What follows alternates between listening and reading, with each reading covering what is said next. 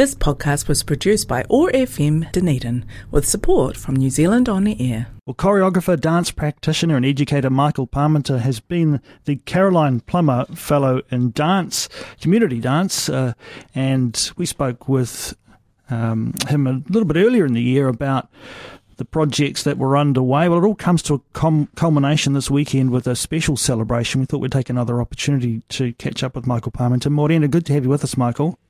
Morena, Jeff, it's great to speak to you again. Tell us, how has the period of the fellowship gone for you?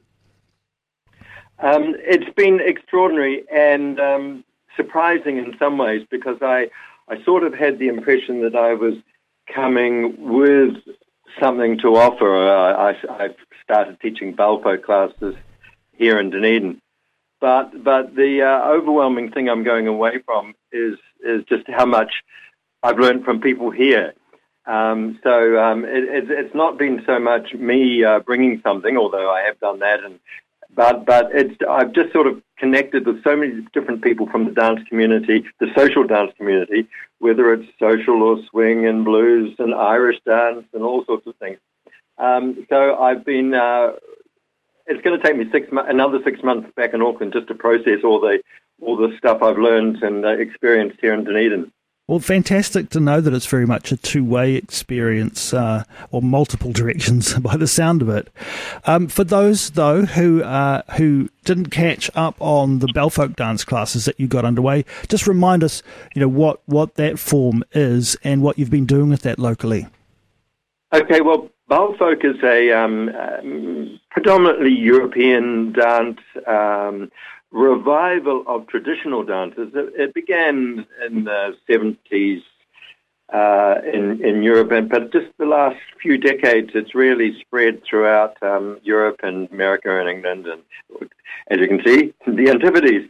And it's a different way of dancing old dances, so not as a sort of historical preservation and period costume and that sort of thing.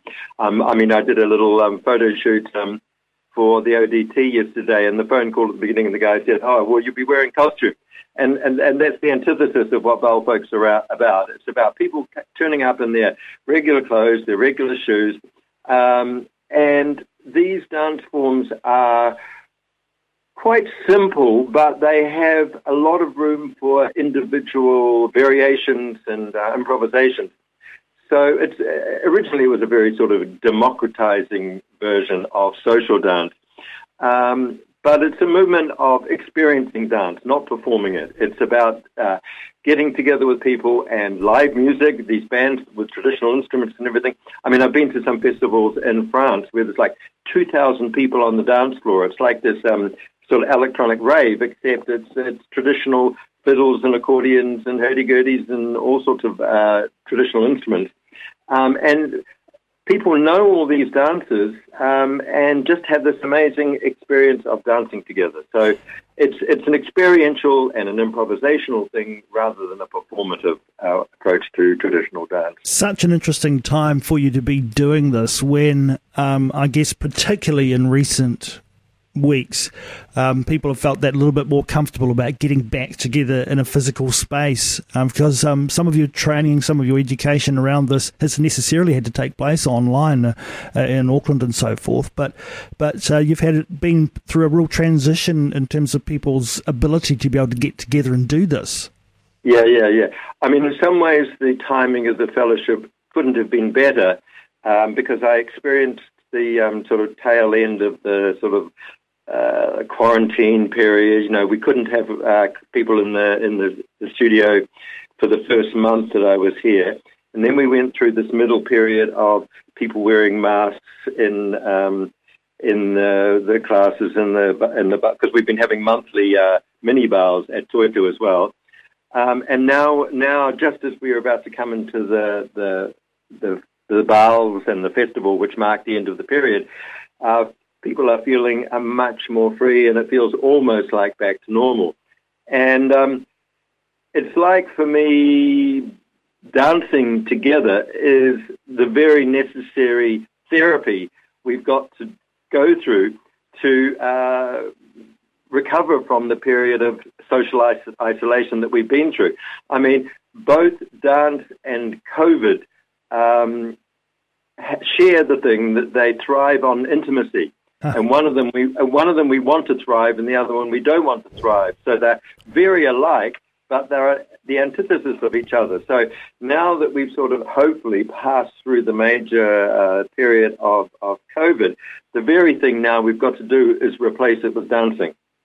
Well, there's a huge opportunity to do that this weekend. You are really going out with a bang, so to speak, in terms of the work that you've been doing through this fellowship, because there's a huge weekend lined up for us. Tell us about it. Well, when I first came and sort of marked out my 6-month period, I sort of checked out the dates at the end of the period and discovered that 23rd of September was the spring equinox, and my fellowship finishes at the end of the month.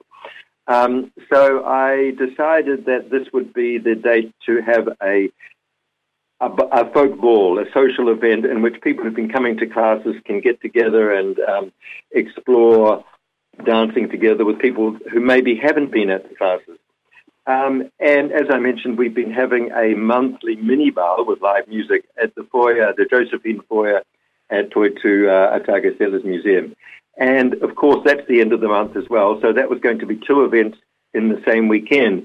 And it just sort of imposed itself upon me, I guess, that I needed to create a little bit of a festival there. So I've invited some teachers from different dance styles outside of Balfolk. So we've got American contra dance and blues dance, which is a sort of more under the umbrella of the swing community.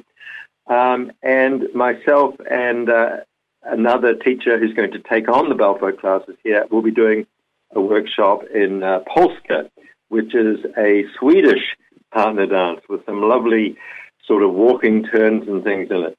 And then on top of that, we've added in on Saturday night a dance event at Morning Magpie on Lower Stewart Street. So we're calling it Mazurkas at Maggie's in the evening, and we'll have live music there. And this will be a non-called event, so it won't be someone telling you what dances we're doing and that sort of thing. They'll just be playing waltzes and mazurkas and reels and skotishas and all those sorts of things.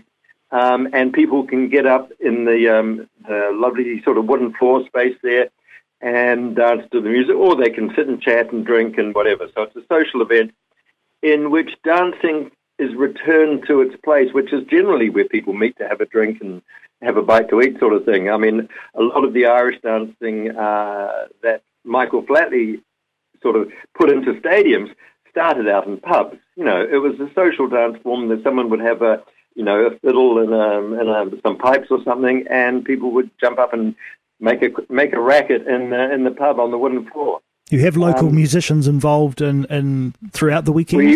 We do. We've been working with a group of musicians for the mini bars on Sunday, and most of them are what constitutes as the Dunedin Ceilidh Orchestra. So there's some people from Dunedin, but also a harpist and a couple of other musicians who come down from Christchurch for it. So it's an extraordinary band of musicians. I mean, I went to a Ceilidh in Oamaru about a month ago to celebrate the 100th anniversary of the North Otago Scottish Association. And this band was playing there, and I just couldn't stop dancing. You know, even when you're in a part of a set and you're not doing anything, I was sort of jiving away there. So it's a band that just gets people moving. So that's what we're using, who are playing for us for the Spring Equinox Folk Ball, which is at Burns Hall on Friday evening, and then a group of musicians from that band will playing at Mazurkas at Maggie's on Saturday night, and then again at the Toitu Mini Bar on Sunday afternoon. You mentioned the Saturday's a pretty full day for you. You have 2 workshops and the evening social event. In terms of the workshops, what do people need to do? You need to sign up for those? Yes, you can. You can turn up, but we are limited in numbers. So signing up at Humanitix would be a really good idea. These are 2-hour intensive. So sometimes you go to a workshop and it's an hour and you're just getting started, and it feels like I want a bit more of that, especially if it's a one-off affair. So these are 2-hour sort of starter programs, and all of the dance forms that we're offering in these workshops are forms that people can continue dancing here in Dunedin. So the American Contra Dance Group has just, in the last few weeks, started up again, and Swing Riot offer blues classes. So you can get a 2-hour taster to see how this feels, and then it's not the end of it. You can carry on studying in other places with these dance styles. And the workshops are in the beautiful place, the sort of social room upstairs at the old bus depot that's now attached to Otago Settlers Museum. And it's a beautiful, it's got a little wee stage, and it's just an old sort of Art Deco sort of dance hall. It's awesome. So it's a lovely venue for the workshops. And the dancing continues at Otago Settlers Museum on Sunday with the morning workshop, and then the afternoon Josephine Mini Bale, which I guess is extending on what you've already been doing there at Toitū. It'll be a rather special celebration for you, I imagine, that last event on Sunday. Yeah, and especially rewarding in that Toitū have really loved having people coming into the venue. The monthly mini bales have been really well supported. And so they've offered to continue offering the event throughout the rest of this year. They're sponsoring the musicians, but they're really keen for the dancing to continue there into the future as well. So I'm really thrilled that through the period of the fellowship, the fellowship has given me a bit of visibility to make things happen, but those things are going to be carrying on after I leave. So the regular Balefolk classes will be continuing, and the monthly mini bales will be going as well. You couldn't have hoped for any more than that, really, could you, in terms of what you might have been expecting at the start of this fellowship, if you can leave the city with that still alive? Oh, absolutely. Well, there's more in many ways, because all I imagined I was going to do was start a regular class and offer a bale at the end of it. But as it's turned out, we've had a Sunday morning partner dance class. We've had a Friday evening practica class where people can just come along and rehearse, and then the Tuesday evening regular Balefolk classes. We've had the mini bales once a month, and now we're doing the sort of festival. So, I mean, I've sort of out-achieved beyond myself in a sense of what I was planning to do.